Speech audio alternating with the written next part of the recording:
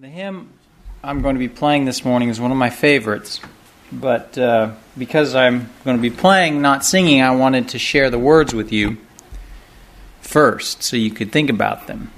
Does anybody like to, as a way of studying the Bible, do you like to sometimes write it out in your own words? Has anybody ever tried that before?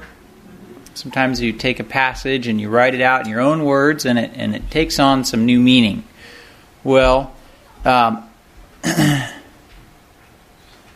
this gentleman, who was a pastor in England in the 1800s, did that a lot, and he got so good at it that he would set some of them to music, and that's what this is. And I'm going to start reading it and then see if you can tell what passage of the Bible that he reworded here.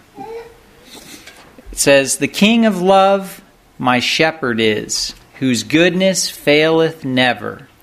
I nothing lack if I am his, and he is mine forever.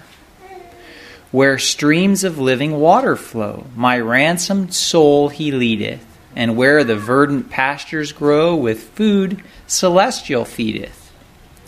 Perverse and foolish oft I strayed, but yet in love he sought me, and on his shoulder gently laid, and home rejoicing brought me." 23rd Psalm, that's right.